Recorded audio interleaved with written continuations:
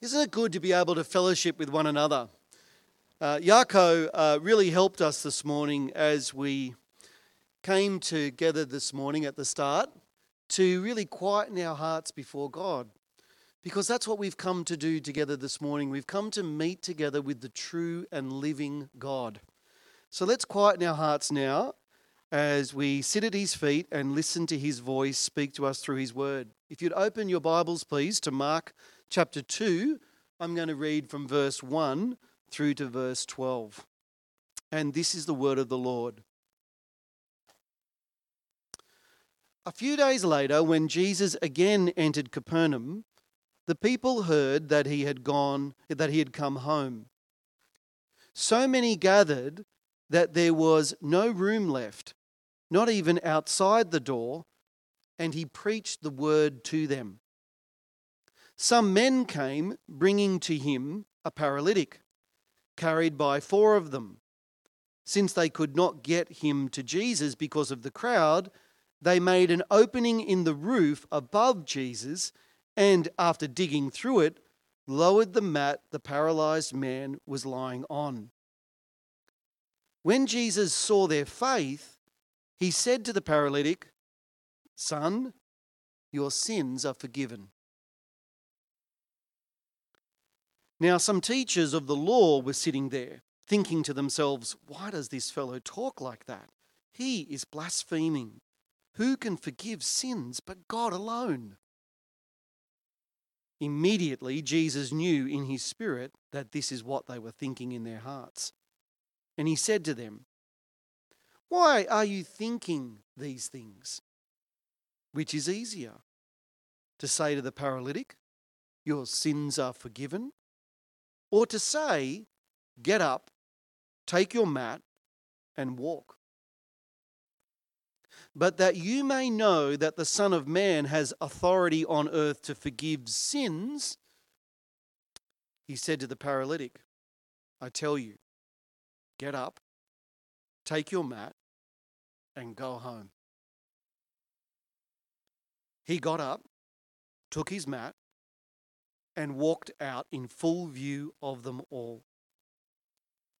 This amazed everyone, and they praised God, saying, "We have never seen anything like this."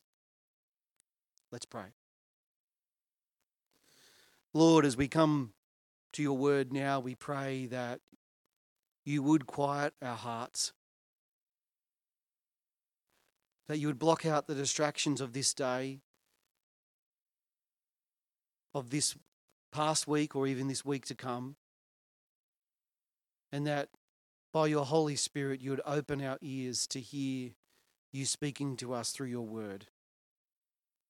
And Father, we pray for myself that I would speak in a way which is faithful to your word and is helpful to each other. Help me to speak, Lord, in a way that honours you and brings blessing and encouragement and comfort to everyone here. Lord, we thank you that you are alive. And we thank you that you hear and you respond to our prayers. And we look forward to how you will answer them.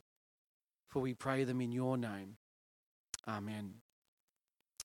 A guy I used to know many years ago at Bible College in Sydney started a ministry particularly to TAFE students. This was something a little bit different because most people normally have university ministries and things like that. But he particularly wanted to reach those who were doing a trade. And so he wanted his approach to be very different to how we normally do things at university. He wanted to disciple people in a way which he said was much more down to earth and far less academic and theoretical. Not that people, can I say, in a trade aren't intelligent. Some of the smartest people I know are tradies. But our approach in reaching people from this particular background as evangelicals, well, we tend to be more university orientated. We tend to be much more theoretical. And so this particular guy, as I said, wanted to shake things up a bit and do things a lot different. His ministry was going to be bold and direct. For instance, the slogan was of his ministry, I think was quite brilliant. It was this: Jesus did a trade, his life for yours. I thought it was so clever that even I bought a t-shirt, even though I've never been to TAFE, and I used to wear it around all over the place. I got all kinds of bemused looks whenever I was out in public. I don't think people really knew how to respond. I still remember this one time that we were travelling on a train in Sydney, and these two teenage girls were whispering behind my back, much to my wife's deep embarrassment. It wasn't long after that before my t-shirt mysteriously vanished in the wash. But that could be just a conspiracy, right? There was this one particular t-shirt which he designed, though, which even I was not quite game enough to wear. It was this picture of this guy throwing up with this enormous projectile vomit coming out of his mouth. The photo had been taken, you might say, midstream, and the caption beneath it was this: Jesus still heals the paralytic.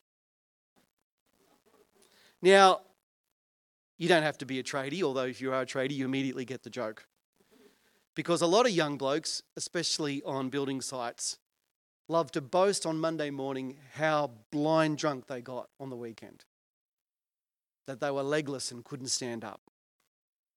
And so the serious point behind his comment was Jesus still transforms lives which are broken by sin. Jesus still transforms lives radically which have been broken by sin, such as the healing which is needed when people are ensnared in all kinds of addictions, such as tragically and commonly, unfortunately, happens in Australia with substance abuse. But as we all know, with Jesus, friends, there is always hope. There's always hope. He redeems the most broken and hopeless situation when we genuinely put our faith in him. When we earnestly seek him, he promises to be found by us. When we're in the bottom of the pit and we're tempted to think, oh, there's no hope for me. There's no way I could possibly find a way out of this. With Jesus, there is always hope. Because he has been given, as we've been seeing as we made our way through Mark's Gospel, authority over all things. Whether it's demons, death, or disease. And as such, he has the power to remake us again into the image of God, no matter how far we've strayed, no matter how far we've fallen. Chapter 2 begins by Jesus returning to his hometown, which is a bit of a surprise, isn't it? Because it's Capernaum. Mark is so concerned with the action as to what takes place that he, in some ways, passes over the significance of this. But in the parallel passage from Matthew chapter 4, we're told that he went to live in Capernaum from Nazareth so as to specifically fulfill the prediction of the prophecy in Isaiah chapter 9. For this was the place where people were told to expect God the Messiah to come. It was the Galilee of the Gentiles, by the way of the sea, along the Jordan. And it said, the people who are living in darkness will see a great light, and it will come from there. He would be known, remember this, we actually read this passage nearly every Christmas. Wonderful Counselor, Mighty God, Everlasting Father, Prince of Peace. That figure who's described there was told in Isaiah 9 would come from Capernaum. And this is exactly where Jesus is from. And so it's important that Mark actually tells us that this is where Jesus is locating his ministry, because it's where you would expect the Messiah to come from and to be. You see, Jesus has been healing lepers, as we saw last week, casting out demons, but most of all, teaching with authority. He was fulfilling all of the things from passages like Isaiah chapter 35 that said the Messiah would do those kinds of things. He wouldn't just come from that place. Anybody can kind of do that, can't they? You can be fortunate enough to be born in a certain region, but you can't do the kinds of things Jesus does unless you really are the Christ, unless you really are God in the flesh. And as such, Jesus is clearly the one whom the Scriptures so accurately predicted was going to come.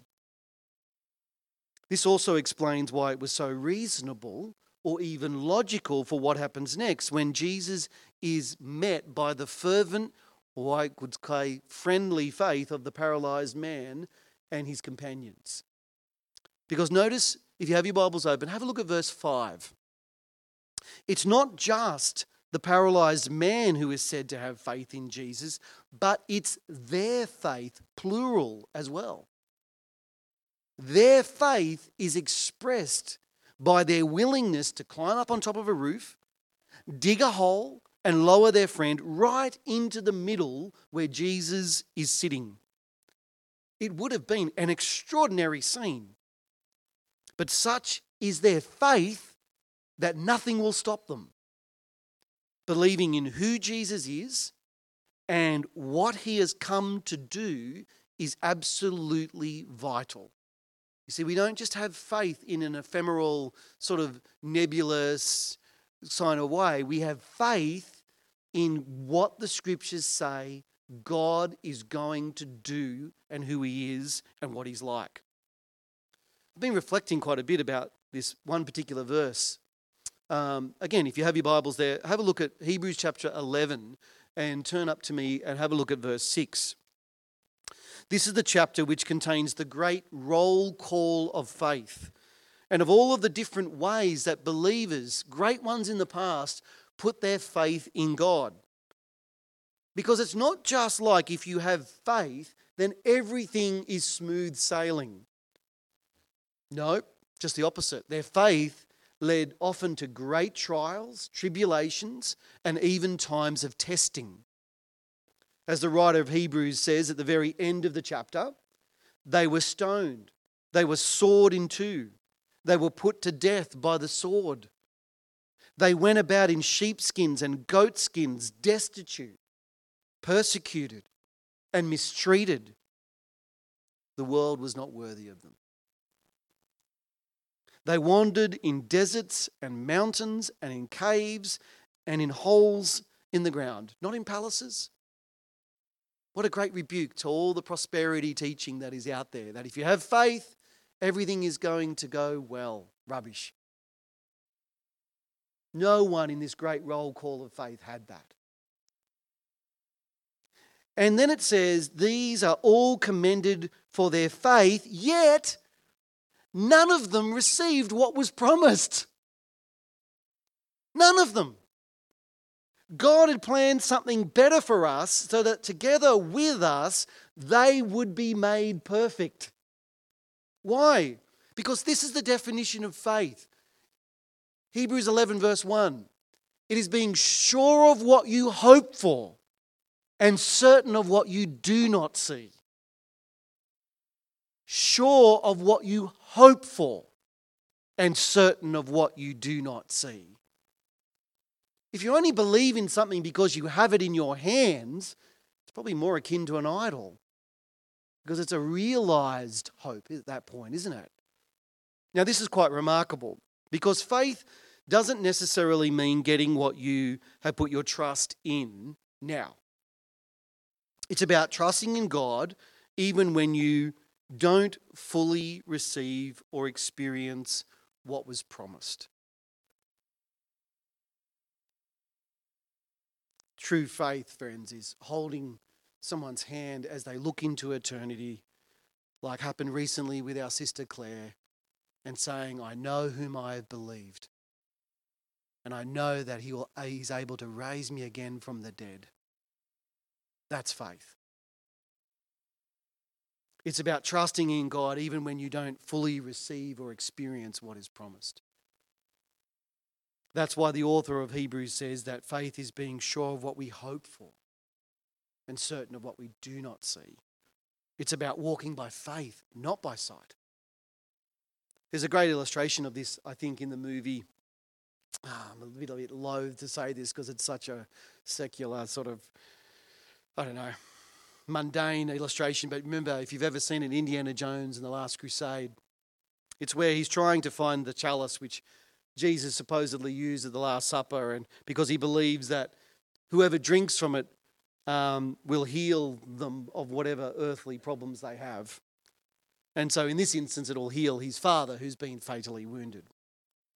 Into this desperate situation, Indiana Jones decides that he has to find the cup, he has to pass through this chasm, this void, and the challenge is he has to step out in faith, not knowing that there actually is an invisible bridge underneath him the whole time. He couldn't see it beforehand, but he's asked to take a step of faith. And it's not until he takes a step of faith that he sees that actually there was a bridge underneath him the whole time. What has walking by faith and not by sight meant for believers in the past? Well, it's believing that the Lord created the entire universe out of nothing, simply by speaking a word. It's what it's called a fiat command, to call something into existence simply by speaking. And we'll consider the significance of that in this passage actually in just a moment.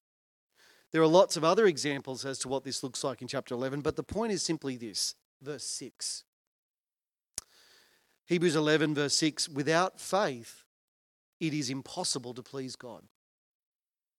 Because anyone who comes to him must believe that he exists and that he rewards those who earnestly seek him. Did you see that?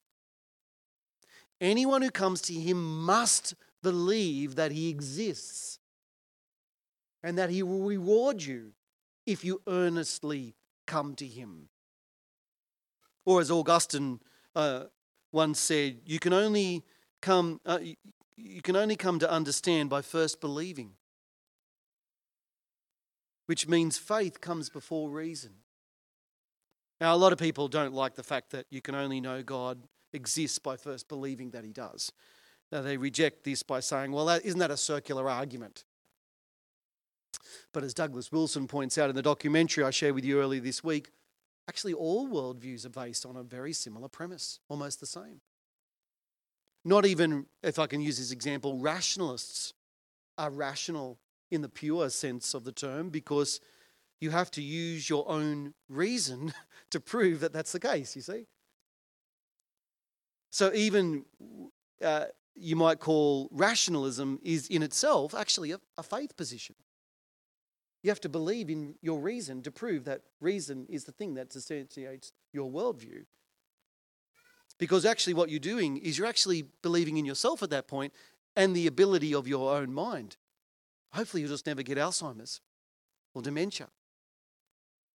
Faith is actually the basis of rationality then, because what we need to first of all do is put our trust in something outside of ourselves that remains true no matter how much we change. And only then can we break the circle, so to speak, and have an objective basis on which to inform us. Now, can I just say, this is precisely what the friends of the paralyzed man did.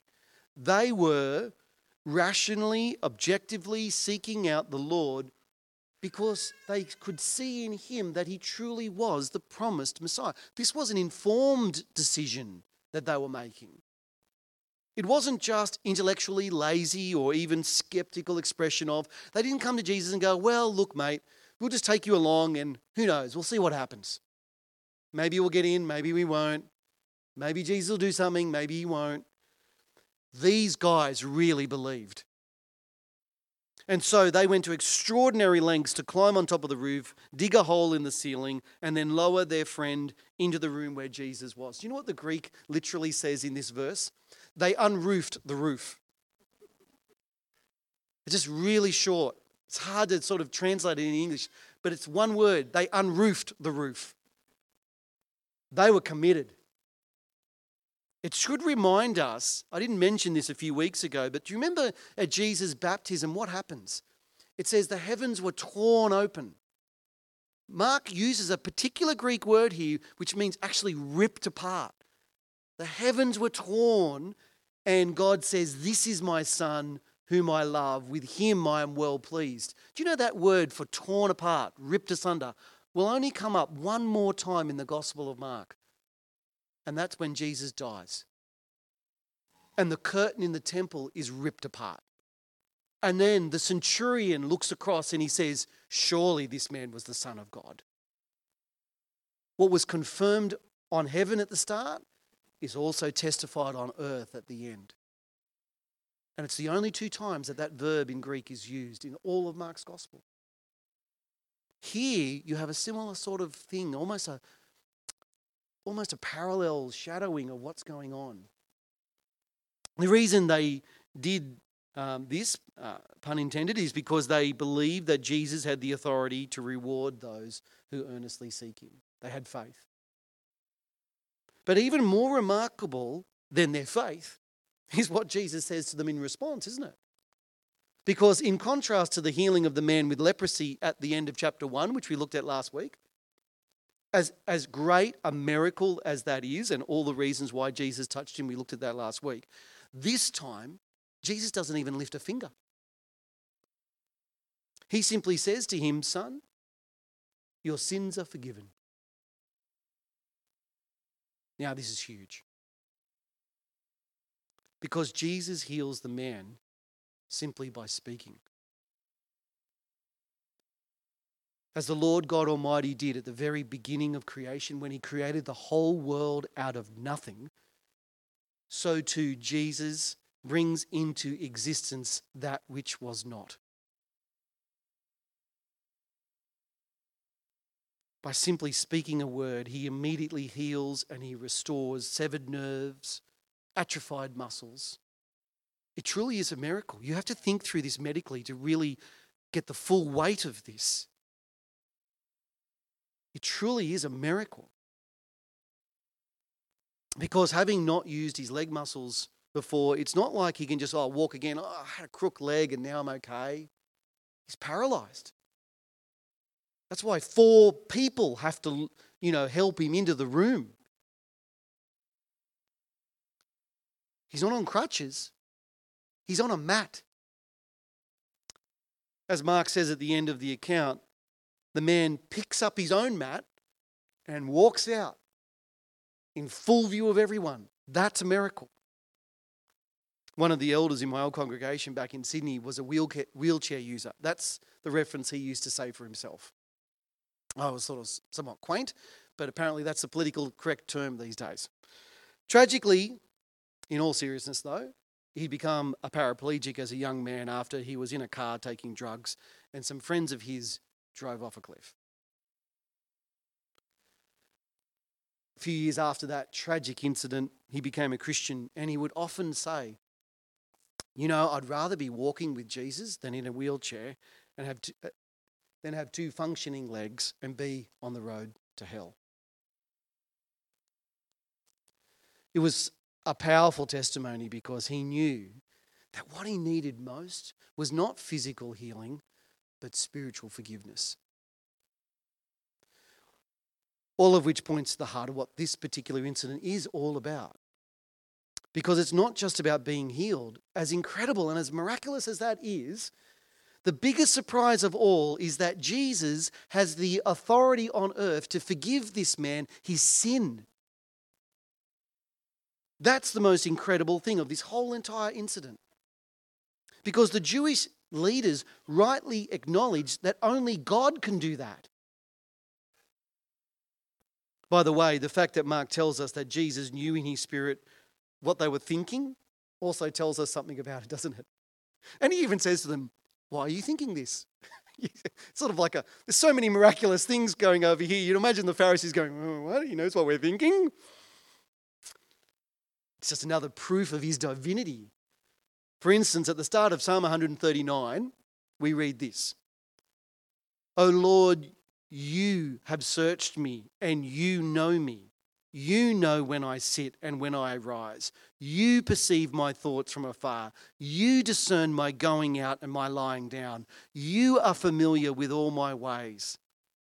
Before a word is on my tongue, you know it completely. That's what God does.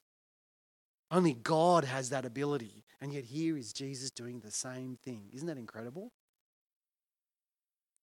Such is the awesome power and knowledge of God. But all throughout the Bible, though, it is the Lord God Almighty alone who has the authority to forgive sin. Now, we see a really powerful example of that in Psalm 51. Actually, we just sang it, didn't we? And we read more about the context of Psalm 51 before, which talks about the prophet Nathan confronting King David after he has committed adultery with Bathsheba. And then to make matters worse, after he finds out she's pregnant, as king, he orders that Uriah, her husband, who is a Hittite, not even a Jew, is killed. Such is Uriah's faith, though, that he won't come back from battle and lay with his wife, as David was sort of, trying to scheme and plan. He cares more about the honor of God than David does. And yet, David writes this in Psalm 51. When he finally comes to his senses, he says, "Against you, you only have I sinned and done what is evil in your sight." Before Nathan confronted David, David had become so obstinate in his conscience that he'd lost all sensitivity regarding his sin. And can I say, there's a pertinent illustration as to why even our own consciences, while more often than not, a reliable guide, can never function as an ultimate authority in matters of right and wrong, because even they can become hard-hearted and we can deceive ourselves. What gets through to David in the end, though, is something of a simple story told to him by God's prophet. You all heard from it before. There were two men in a certain town, one rich, one poor. The rich man had an enormous flock of sheep and cattle. The poor man had only one little ewe lamb, which was a ewe lamb is a young female sheep. Get the implication? This lamb was so precious to this man, this poor man, it grew up with him and his children. It shared his food, it drank from his cup, and even slept in his arms. Much like people do today with their dogs or their cats. I know some of you really love cats, right? Do you let it drink from your teacup? Yeah, okay, all right. There is lines, isn't there? There's boundaries, people. This little ewe lamb is so precious to him, Nathan says it's like a daughter to him. But then one day, this unknown traveller, not even someone who we think, we don't even know whether or not they're important, it comes to stay with him, and rather than taking just one of the innumerable part of his flock or his animals, he takes the one little ewe lamb from the poor guy. It's just so completely unjust and selfish. And so when David hears about what the rich man does, he burns with anger and he pronounces on him the full weight of the Lord. In fact, he goes further than that and he says this guy deserves to die, which the law doesn't prescribe to happen in cases of theft. God's commands, it makes an important distinction here. Capital punishment is only ever reserved for crimes against God or people, never against property or things. It's a really important distinction. But while David is outraged at the wrong which the man has obviously done, he's completely oblivious to his own guilt. He's burning with anger that somebody stole this guy's pet, as precious as it was. But he can't see he's done something infinitely more egregious. All of which leads Nathan immediately to say to him, "You are the man. That's you." And he then proceeds to outline what David has done wrong and what the consequences of those actions will be. Of how he has despised the word of the Lord, and as such, He's shown contempt for God's name. A Gentile, Hittite, had more zeal for God and his glory than the king of Israel. David deserves to die. It's not just that David did a shameful or a wrong thing. It's that he dishonored God. It's that it's ultimately sin is against him. All of which leads David to rightly admit, I have sinned. And this is the most important part, friends, against the Lord. You only know the seriousness and the weight of your sin when you know who it's against. Because all sin is against God. You see, it's not just Uriah, Bathsheba's husband, that David has sinned. It's not just against his other wives. He sinned against God. That's what makes sin so truly sinful and deserving of eternal punishment, everlasting death. The problem is we have, when I say things like that, it immediately gets your back up, doesn't it? It raises your hackles and you think, oh, that's a bit harsh. Like, I know it's bad, but gee, just talk about eternal death. You think too highly of yourself. You believe when we think that, deep down, I'm not as bad as you say. I'm actually pretty good. But the truth is, we're so depraved that in every area of our lives, it's been affected. Or could I say infected?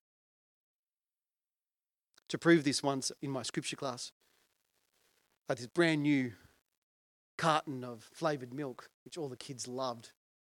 And I said, I'll give you this, but I've got over here just one illustration. You might think that you're good people. I'm going to have a syringe here, and in it is toilet water. Don't worry, I'll just put in one drop. One of the girls said, Mr. Powell, it's not really toilet water, is it? Actually, it really is. Now, if one drop of toilet water goes in, it's just one drop, it's a 600 ml, carton of Oak.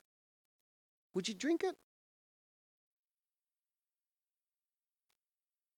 You see, the problem is, friends, is that while we might be good sailors, we're all pirates. We serve the wrong captain. And it doesn't matter how good a sailor you are at that point, you're on the wrong team. And apart from his grace, we have no desire whatsoever to serve the true King. Happy with the ship that we got? Because apart from his saving grace, we would never seek to love or obey or glorify him. But did you notice what Nathan says specifically at the end of the second half of verse 13, back in 2 Samuel chapter 12? Have a look at this. Open your Bibles, because this is the promise for us today. 2 Samuel chapter 12, verse 13, part B. The Lord has taken away your sin. Only God can do that. Because sin is against him, and as such, only he has the right to excuse it. Just imagine for a moment if I told you about someone who had egregiously, or you told me rather, someone who had egregiously sinned against you, and I was listening to you, and you had tears in your eyes about the pain of what they had said and what they had done. And then I said to you in complete seriousness, that's okay. I forgive them. What? Wait a minute. I think, imagining this scenario, you'd say something like, what do you mean you forgive them? I haven't sinned against you. I've sinned against me. You'd have every right to be ticked off and upset, wouldn't you? But that's what Jesus is doing here. And he has every right to. Because the man has sinned against him.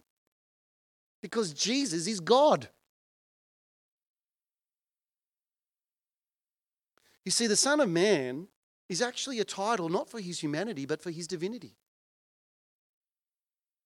Daniel 7 makes this really clear, because we see in this prophetic vision of him being led into the presence of the Ancient of Days. It's a beautiful description, isn't it? Because he has no beginning and no end. But this Son of Man figure in Daniel 7 is given authority, glory, and sovereign power over all peoples and nations and men of every language, and they worship him.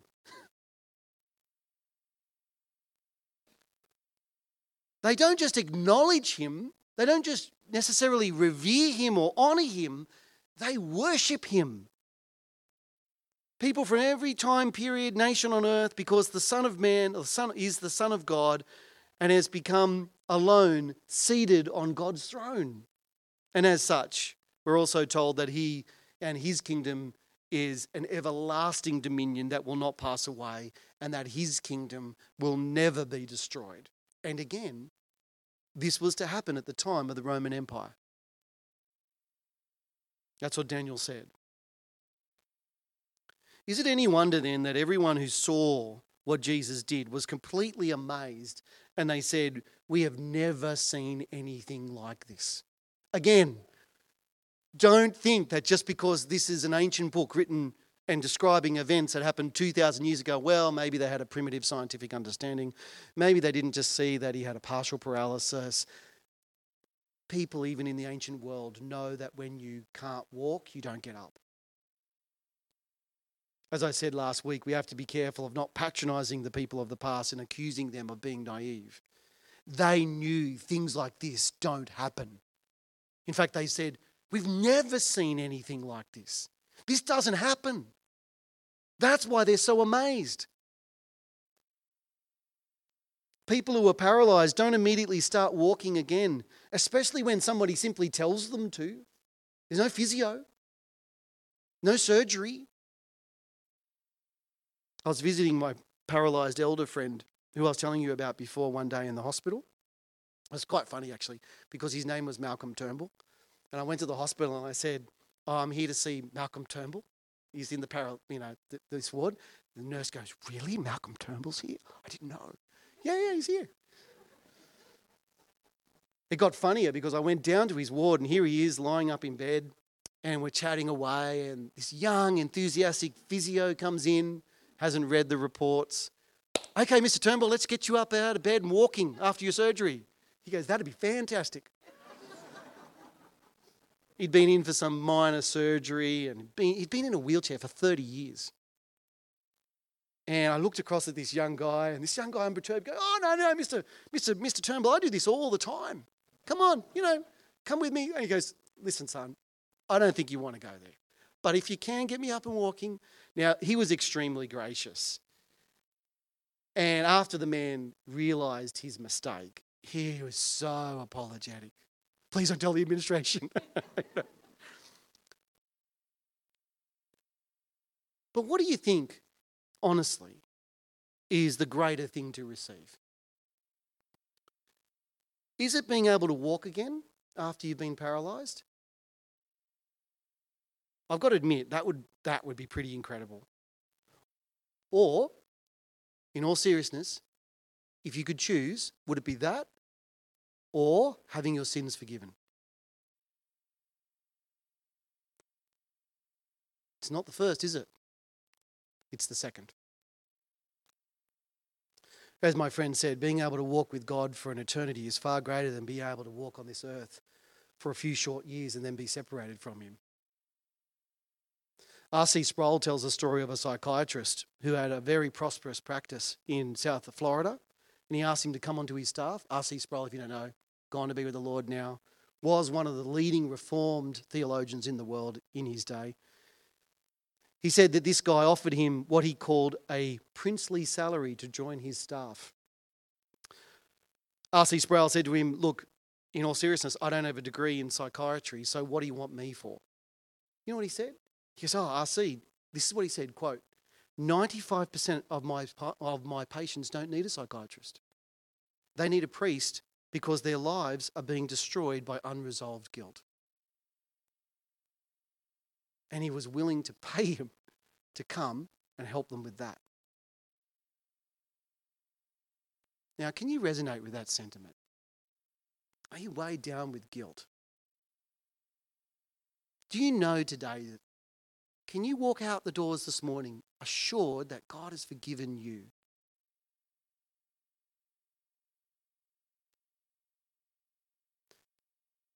You know, Jesus really does have the authority to forgive you. And he proves it by healing a man who's paralyzed so that you can see it. We read in Isaiah 35 last week when the Christ comes, this is what it says. Then the eyes of the blind will be opened, the ears of the deaf unstopped. Then the lame will leap like a deer, and the mute tongue shout for joy. Only God can do that. And that's what Jesus does. All of which leads me to ask you this. Do you know you're forgiven? Do you know it? Do you believe it?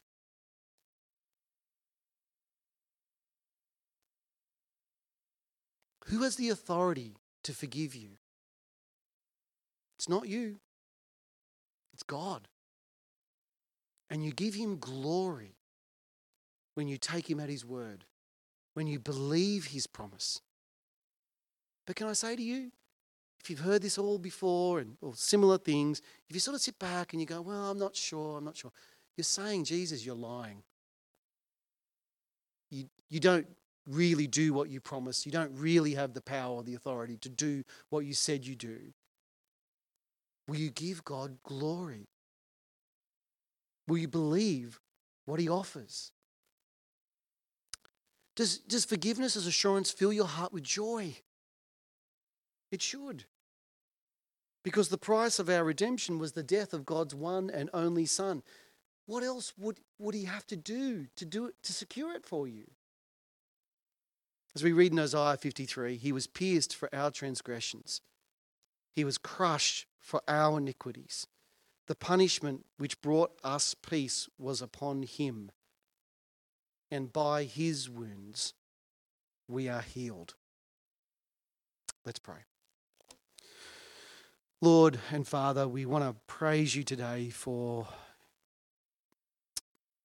your plan of redemption and for the promise that your Son has spoken and revealed to us that if we place our trust in him, we will be forgiven. Oh, Lord, we in no way deserve this, but we accept it and we thank you. We praise you for your grace to us. We praise you that it cost the death of your one and only Son. And we pray that you would help us together, that we might encourage each other and preach the gospel to one another, the good news of what you have done. Lord, may we go from here this morning rejoicing that you love us, but most of all, that love is expressed by forgiving us. May that be echoing in our ears this morning and ringing in our hearts. Thank you, Father. We pray this in Jesus' name. Amen. Let's stand and sing.